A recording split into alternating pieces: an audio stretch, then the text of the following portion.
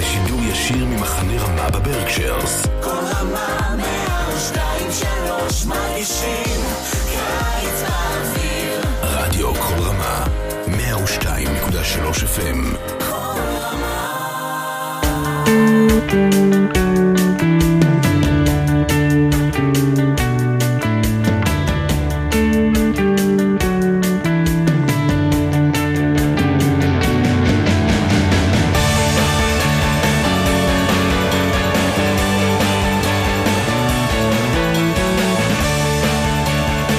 Shalom, and welcome to another edition of Parsha Talk. I'm Rabbi Elliot Malamed in the Highland Park Conservative Temple congregation on Shemin, Highland Park, New Jersey. Joining me, Rabbi Barry Chesler, still on vacation somewhere in Massachusetts, Rabbi Jeremy Kalmanovsky on Sheikh Chesed in New York City.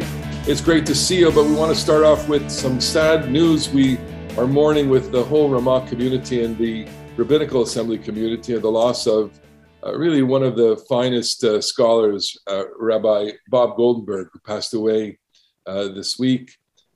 He was a scholar in residence at Ramah in the Berkshires, a lovely, lovely man, a fine, fine scholar. Just a word or two about him, Barry. We remember him from teaching. Second month, he always came up. For 10 years, he was the scholar in residence at Ramah. Yes, he was really, what I admired about him is that he was a very clear thinker. He had this great ability to explain things in the way that you would get it, which, as you know, in Talmud is not always so easy to do. And he was very soft-spoken, and he was just an all-around great guy. I also had a connection with him from the Schechter School because he was on one of the committees I was on for a couple of years at the beginning of my tenure there. And again, he really distinguished himself for clear thinking and being able to move things along well. Yehi Zichro Baruch, may his memory be a blessing. We want to give a shout out also to all of our friends at Ramah. I think this is going to be the last Shabbat, but a special Shabbat shout out. We got... Well, actually, we're recording this a little bit early, so my kids will have already departed from camp, but this is the you guys are hearing this just before your final Shabbat. This Kites Alpayim Esrim V'Echad, and we're all wearing Ramah t-shirts. We're wearing our Ramah swag shirts today. Beautiful. Well, we have an amazing parsha this week. We should get a t-shirt. How amazing is it? This is an amazing parsha. It's not the most mitzvah dense parsha in the Torah. That would be next week. But Shoftim V'Shotrim, it gives us a few emblematic verses. We should just kind of touch a couple of those. Starting off, we'll just get warmed up here with Shoftim V'Shotrim Titen Lecha. You should have judges and magistrates in you. And then, of course, the Torah goes on to say, Tzedek Tirdof. What do you think the double is? Why do you think the... I like the rabbinic midrash, Echad Ladin V'Echad L'Pshara. But I think the repetition... Translate. Okay, I'm sorry, yes. One tzedek, one word means justice, pure justice, a verdict of guilty, not guilty. A second word, tzedek, means pshara. That is to say, justice is achieved through arbitration, compromise, right? You both don't get what you want. You have to negotiate your deal. Both of those are manifestations of justice. And the rabbis, I think, intuitively understand this through their interpretation of tzedek tirdof, but it's, literally, it's just emphasis, and more emphasis. What we have to add here, I think, is that what you're talking about really is civil law. That's when you can have compromise. Yeah. You can't really have compromise in criminal law. And I think that perhaps the piece about it that works for criminal law is that you can only pursue justice. Right? A lot of times when we are criminally wronged, we want revenge. Yes. We want to punish the person in excess of what they might deserve because we are so angry.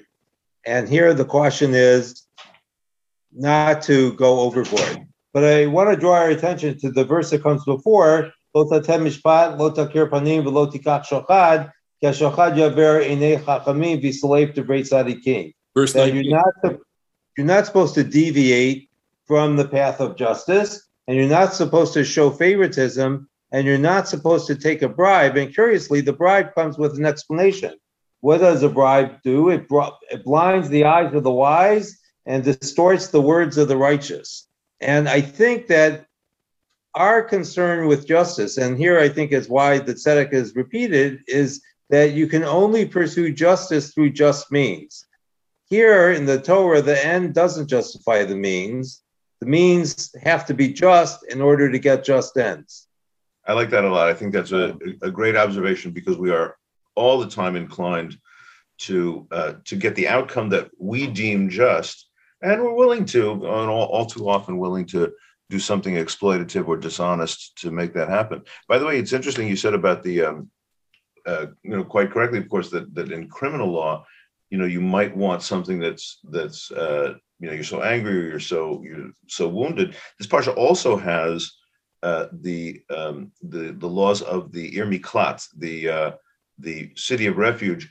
When there's, in Bible times, when somebody committed homicide, the instrument, it was supposed to be a court. It was supposed to be an evaluation to make sure that the person was really guilty, and there had to be eyewitnessing, which in Jewish law generally, and the Bible in particular, eyewitnessing is the standard of evidence.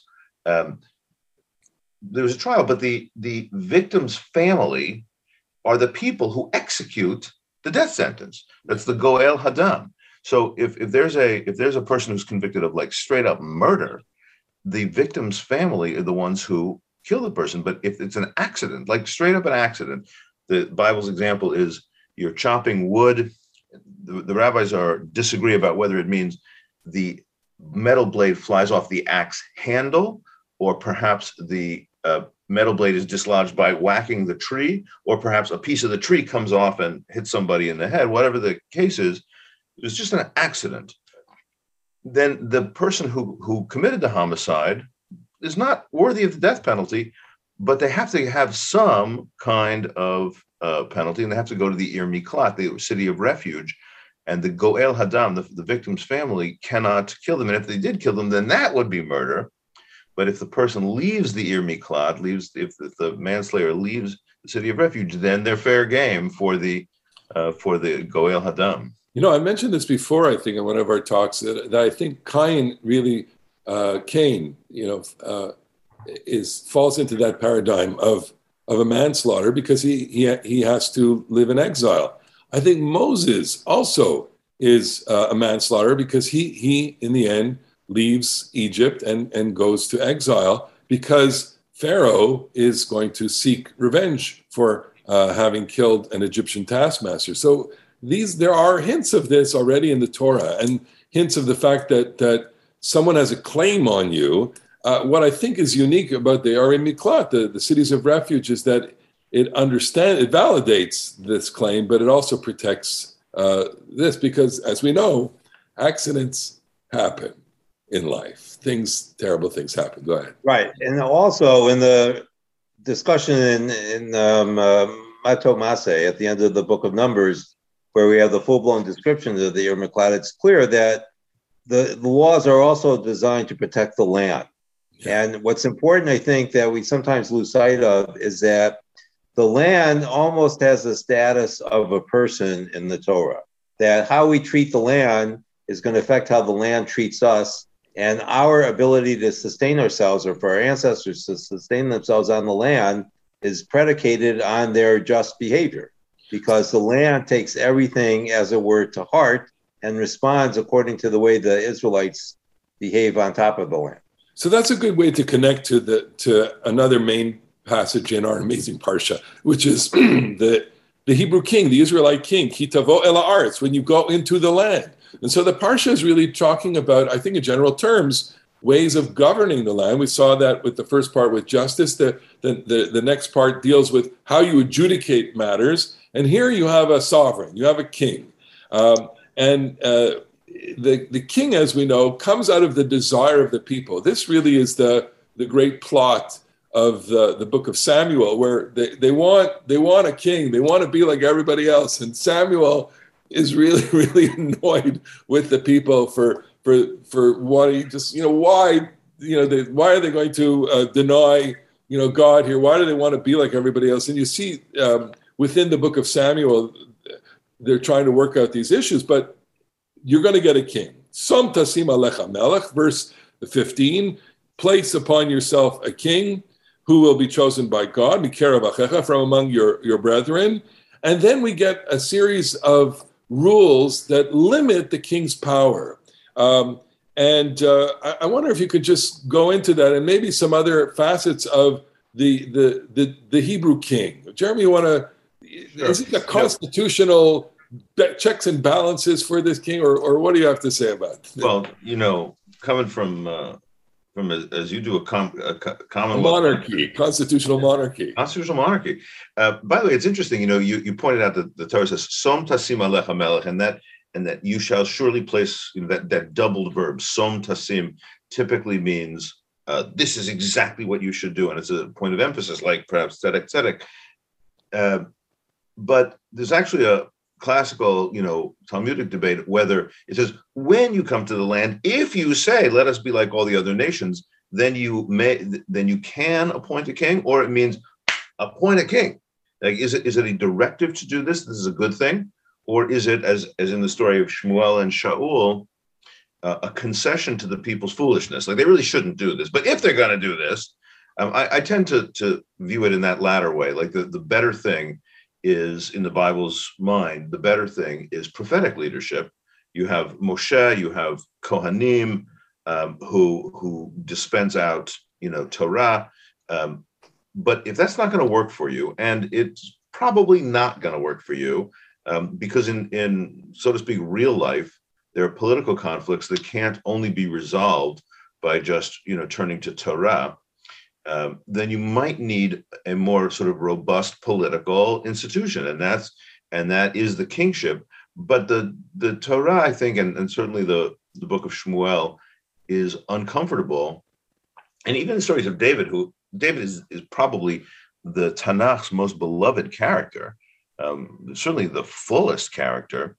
The Bible also doesn't shy away from noting that kings, they're greedy, they're self-aggrandizing, they tend to like other men's wives. They make alliances that are suspicious. So that's true even of David and Shlomo, who are on balance very beloved characters. So I think that Devarim is saying here, listen, you may in fact, in the necessity of managing a state among other states, you're going to have rival countries. You're going to have to negotiate with the powerful Egypt and Mesopotamia and everything. You may need a king, but I got to tell you, you got to watch out that the king not have too many wives, not accumulate too much money, not accumulate too many horses, and especially, most important, the king should be forced to write his own Torah. He has to write the Torah and keep it with him, because the Torah is going to keep the king on as you said, the constitutional monarchy, the right path, and not be a despot. Because kings tend to be despots, but the Torah wants a king who is ultimately loyal to this religious system. I think that this is such a fascinating passage, especially the last part that you mentioned, which is, verse 18, V'chatav lo mishneh Torah hazot, et mishneh Torah hazot. He has to have a copy of the book in his garment, like, apparently the legendary Supreme Court Justice Thurgood Marshall always walked around with a tattered copy of the Constitution. And, even a Supreme Court justice, has to consult the Constitution from time to time, actually in the document. I'm just wondering, Barry, if you have any kind of reflections on this it's also in terms of the limitation of powers, or what kind of state is Deuteronomy trying to project to us? So I think the central religious problem, and we were talking a little bit about this before we started recording, has to do with certainty and uncertainty in our religious and political lives. The monarchy as an institution stands for certainty. Certainly the way it played itself out in the kingdom of Judah, you always knew who the next king was, because it was the eldest male left after the previous king had died. In the northern kingdom, they had a problem with succession. The best way to become the king in the northern kingdom was to kill the previous king and then take the mantle for yourself. And I think what we have here is that the people want certainty, and that's with the king, because you know who the king is. God wants the charismatic leader. He wants to be able to choose the leader, and he wants that leader to be recognized by the people, and that's very difficult. It puts a tremendous burden on the people who are looking for certainty. I was struck, Jeremy, by your account of the three things that the king is going to do with the money, the women, and the horses. Why are those problems? It seems that they're problems because they are things that take the king away from proper governance, right? They're not essential to governing the people, determining what is best for them. There are things that the king does for his own personal aggrandizement, and that's the problem. One last point here is that two of the great charismatic leaders in the Bible are Moshe and Samuel, and in a sense, they show the limits of charismatic leadership because of the problem of succession. So Moses was able to appoint Joshua to transfer his charisma, as a word, to Joshua with God's blessing. Shmuel had a problem because his two sons did not live up to the hereditary standards that we expect of a leader. And therefore, the king has to come almost as a result of the failure of Samuel as a person to fulfill his leadership responsibilities. So the succession of the king thing is very interesting. And, we know that in real life too, but, there in the Bible also there are rivalries. You remember when David dies, Shlomo and Adoniah are fighting over, and some people go with Adoniah and some people go with Shlomo, and Bathsheba comes in with a brilliant answer. She reminds David on his deathbed, you remember when you promised that Solomon would be the king, but it never said that anywhere. She's a very clever woman. But I think the question of charismatic leadership, like who is it that has, perhaps the Bible would say that God endows with, or that we would say, just has the mojo. People's children often don't, right? Moshe has children, but Moshe's children don't have any kind of role that we know of, and Shmuel's children don't, and Shaul's children, Jonathan, it's very interesting when Jonathan in the Haftarah for Machar Chodesh, which we read when Rosh Chodesh falls on a Sunday, not this week, because we're going to read the consolation Haftarah instead, but it's true this week that Rosh Chodesh comes on Sunday,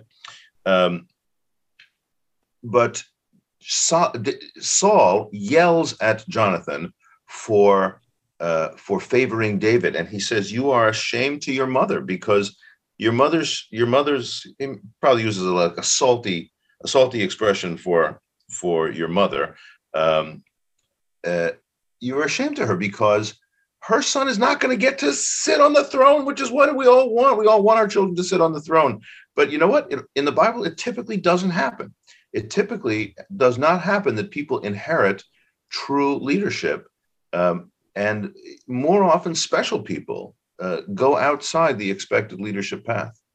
It's interesting that the book of Dvarim really puts forward for us several different kinds of models of leader. And it's almost like the separation of powers. We've talked about the king, but we just also let off the parsha with the shofet, which also has, judicial power. We have the Navi, which is Moses, which is we're calling him the charismatic person. And of course, Moses has his own quiet, humble charisma, and, just line them up on against each other and ask, I would take Elijah and Elisha and Isaiah, second Isaiah. Yeah, these are not quiet people. Jeremiah, these are really colorful, charismatic people. But you also have tribal leaders. What you don't have in the Torah is rabbis. You don't have rabbis. And what you do have, of course, in Chazal is you have a new form of leader, and that is the person invested with Torah knowledge of Torah and halacha, the ability to discern things and the ability to teach. And what's so fascinating is that the tradition gives us all of these different models and wants us to veer away from other models. And that's a way to segue back into the Parsha. Look at chapter 18, verses 9 through 12, okay? You don't want to go to any magicians, kosim, ksamim, ma'onen, menachesh, mechashef, soothsayers, and other kinds of charlatans, shoel ov yidoni, necromancers, doresh et hametim, people who do the seances, right? To'avat Adonai kol ha'se'ela, those are disgusting. They're disgusting things. They're disgusting people. But you can realize why they're so enticing. You know, a couple of years ago, we went to see the Houdini Museum in Scranton, Pennsylvania. You should go there. They have actually Houdini's father's talus in a case there. It's fascinating. At any rate, Houdini, you know, was involved in this stuff. At least he tried to debunk them. And I think it was during the early part of the last century that people were just so enthusiastic about these things. They had parties and seances, and it was just, you know, a lot of charlatans. They wanted to manipulate people. And I think you can get leadership from people who have authentic, legitimate leadership, and you can get leadership from these people who want to manipulate you. I don't know if you have any comments. Do you think that the Torah, I know that Maimonides regards the Ov and Yidoni as just straight up liars and charlatans, but do you think the Torah thinks that the Ov and the Yidoni and all these soothsayers and necromancers and seance people are fakes or just forbidden? Like they're just forbidden. I think that I may have read this in Yechezkel Kaufman, but the Torah never says don't do magic because it doesn't work. It's don't do magic because it's a betrayal of God. And this is the problem, that if you're living in ancient Israel, all these people running, I have to believe that most of the people who pursued these occupations, as it were faithful people by their own standards. There are always a few charlatans. We have them ourselves. But I think most of them did what they did honestly, and they were mistaken. And it worked. And it's very attractive. You know, I've mentioned my teacher, Rabbi Byron Sherwin, Zechrono Libracha. He said there's nothing like a magic trick to get the attention of the people. You know, he thought that the failure of the conservative rabbinate is they didn't teach us magic at the seminary. They just taught us Torah. And, you know, I think, again, today I seem to be coming back to this idea of uncertainty, is we want certainty, and we can't have it. And the Torah, and especially in Sefer Devarim, is crafting this way where we have to recognize the limits of certainty. All right. That's not quite getting it for me. That's not quite getting it for me exactly, because I agree with you, by the way, that the Torah is not saying this stuff doesn't work. It's saying it's dark. And I think that the certainty thing is not quite getting it for me, because I think that these practices are by definition into the realm of mystery, or what in Harry Potter is called dark magic, something that is just, it's too spooky, or maybe dark forces. And I think that the Torah, rather than seeking to direct us for knowledge to the realm of the dead, into the realm of darkness, wants us to look at the light, and wants us to look for a Torah teaching that is illuminated and illuminating and unmysterious. I do think for myself as a religious person, I need some mystery. I do need some of the ways in which this is not just, this is kosher, this is treif, put on your tefillin and whatever. I need some of that. But I think that the Ov and the Yidoni, who do work, who, by the way, play an important role in the story of Samuel and Saul, they do work. It's just treif because it's dark. So it's interesting. I'm thinking of the fact that magic and folk magic really accompanies Judaism throughout Jewish history. If you look at the movie The Dybbuk, I mean, it's such a beautiful, gorgeous depiction of this kind of thing, where you are trying to exorcise a demon from the characters there, and it's just so haunting. And of course, this captivated the imagination of the simple people, and even more sophisticated people. It was always like the Kabbalists and some of the Golem, the Maharal of Prague. He put the divine name in the Golem.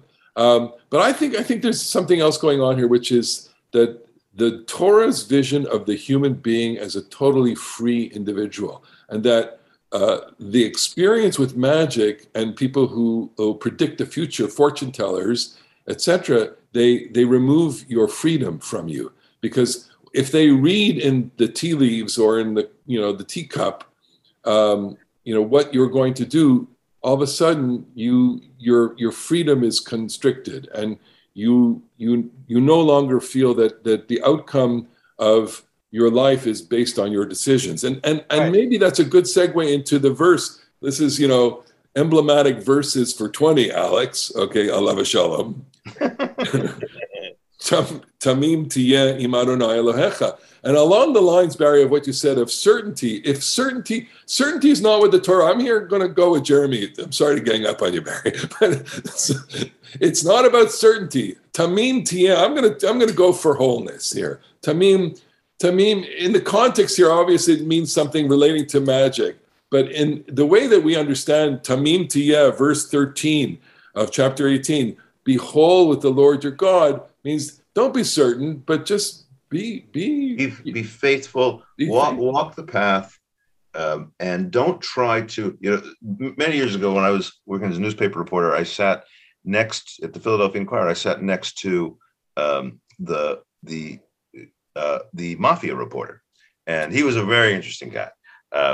Italian guy from South Philly, of course, and George Anastasia, and he had his own wise guy book. He had a guy who had flipped and went in the witness protection program, and he wrote a book telling his story. And that gangster said, everybody, you can't basically you can't cheat an honest man only when people are trying to get ahead, trying to somehow put one over. If you're trying to scheme, then you're vulnerable to schemes. Tamim tiyeh im Adonai Elohecha to me means just be a human being and don't try to access this superhuman set of knowledge. Okay, I think it's a little more than that. And here I think perhaps the pshat helps, because the follow-up of the verse is that the land you're going into, all the nations are doing these things. Yeah. Right? They're listening to the Kosmim and the Ma'on and the, and it's working for them. But it's not your path. It's not what I have prescribed for you. And I just want to come back to something you said before, Elliot, that one of the conundrums of philosophy is the idea of free will versus God's omniscience, which you alluded to. Right? If God knows everything, do we actually have free will? And as far as I know, it's not been successfully resolved, so we're not going to resolve it today. And that's predetermined. But again, and I share your discomfort with my emphasis on uncertainty, but I think that there's a lot of life that is uncertain. That's the mystery, is that we don't know. I think that we have to make choices. What? That's why the word tamim works, because it says you need to function in your spiritual, religious, human life with all the uncertainty and certainty that you have. In other words, that I always kind of recoil at the ani ma'amin be'emunah shlema. I mean, I believe with perfect faith. What does that even mean, perfect faith? We're all dented. We're all banged up a little bit, and everyone, we certainly have our questions about the nature of reality. And so what the Torah is asking us here is you be yourself. You be whole. Bring it all. Leave it all on the court. So to defend ani ma'amin is aspirational. It's not. Halavai shani ma'amin. Yeah, that this is where I'm trying to get to perfect faith, because I think we connect perfect faith with a perfect relationship with God. Yeah, but does that concept even exist? Is there, shalem means wholeness, whole, broken, and all that. We've all done our homilies on. There's nothing. That's what I remember. Okay, that's what I. That's my bumper sticker. Okay. All right. So I mean, there's certainly enough to chew on in that pasuk tamim tiyeh im Adonai Elohecha. I know we're limited. We can go on because we have so much material in this parsha, but let's go to the end, where in the beginning of the 7th Aliyah, we are now talking about a little bit of warfare, laws pertaining to war, and ki tikrav el ha'ir lilachem aleh v'karata eleh leshalom. and this is, emblematic verses for 30, Alex, okay? When you go and wage war, you really have to sue for peace. And then maybe take us into some of the rules of war, and what is the Torah trying to do in terms of cultivating the people here? Jeremy, you want to try that? So I would say the Torah here certainly, first of all, thinks that war is inevitable. Okay, this is not Isaiah imagining that lo yareu v'lo yashchitu b'chol har kodshi, there will be no violence or damage in all my holy mountain. The lions will lay down with the lambs.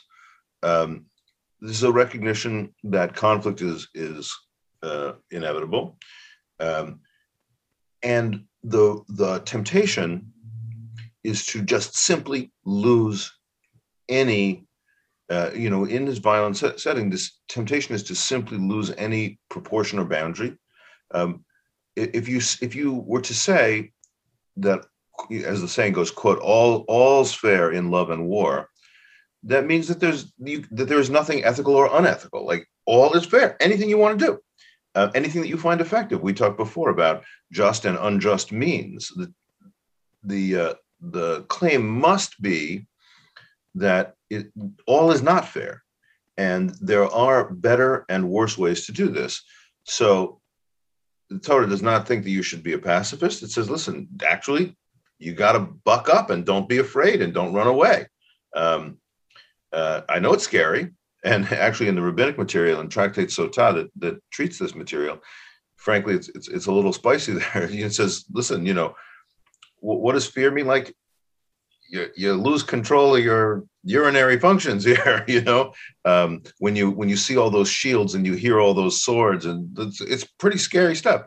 So you can't be afraid. You got to stand up and be a warrior when necessary. But you can't destroy the land. You can't destroy the fruit trees. This is the source of the mitzvah of Bal Tashchit, do not destroy. And it's adapted in contemporary times for all sorts of environmental, conservation type of activities. Don't waste, don't destroy, don't pollute. Here it means in war, don't destroy the fruit trees. Don't go overboard.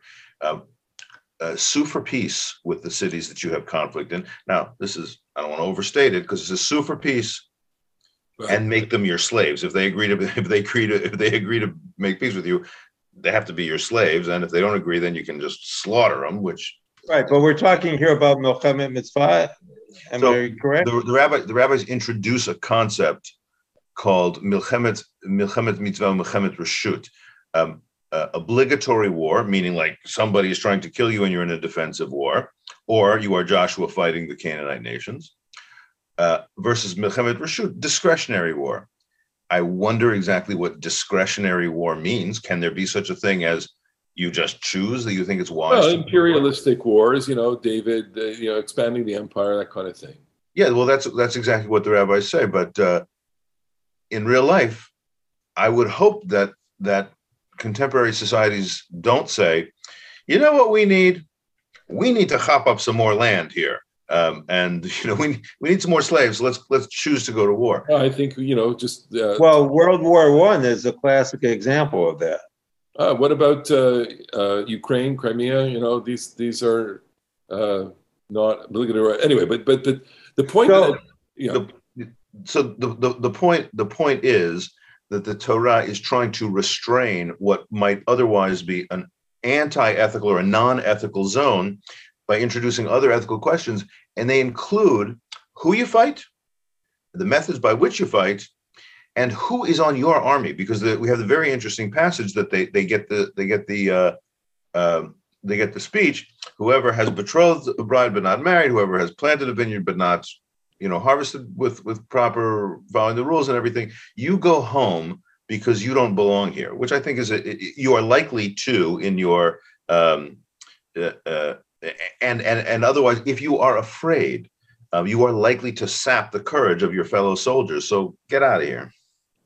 Yeah, I mean, these rules and laws are important to us, and in a way, we come to them with a certain kind of handicap because, none of us has ever, put a uniform on, served. And that's, although we know people, and plenty of people in our congregations certainly have been veterans and are active in the military right now. And of course, and I'm thinking about, talking about these rules and having this conversation with, our friends in Israel for whom this is a daily reality. I mean, we are recording this on a day after some rockets were fired on Israel from the north, and what kind of response, which would be ethical, proportional, and also, significant, send a message saying like, don't mess with us, basically.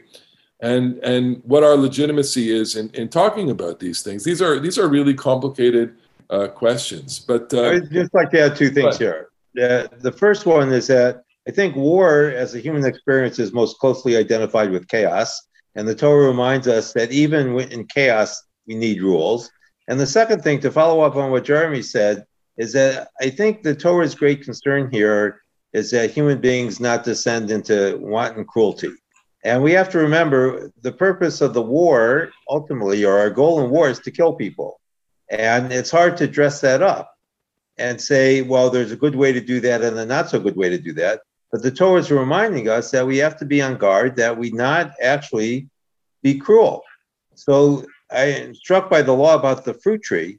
You can kill the person on one hand, that's what war is about, but you can't starve them out because that would be cruel. You can't cut down their fruit trees so that they have to come to you because that is cruel.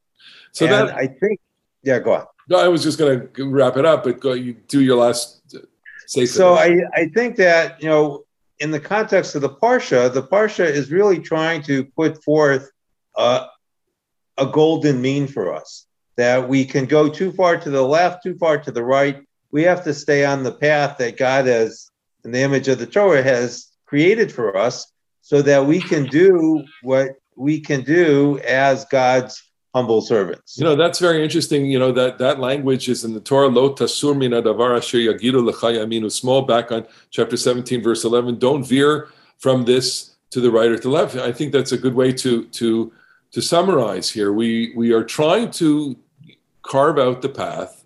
It certainly has some broad range here, and for that you need different forms of leaders. You need the shoftim and the shotrim. You need the melech. You need the navi. We'll give an asterisk to the soothsayers, because they're the sideshow. You can't let them run your country, but you can certainly go to the fair for entertainment and get an important job. All right. Anyway, with that, we want to just conclude and say to our friends at Machaneh Ramah and to the people that have been broadcasting us for these last many, many weeks, thank you so much. Thank you for hosting us on the Ramah Network, the Kol Ramah Network, where we have many, many dozens of supporters and fans. We so appreciate your tuning in to us. And thank you to all of our listeners and viewers who watch us from week to week. We are so humbled by your continued enjoyment of Parsha Talk, and we look forward to seeing you on another amazing Parsha next week. Shabbat Shalom. Shabbat Shalom.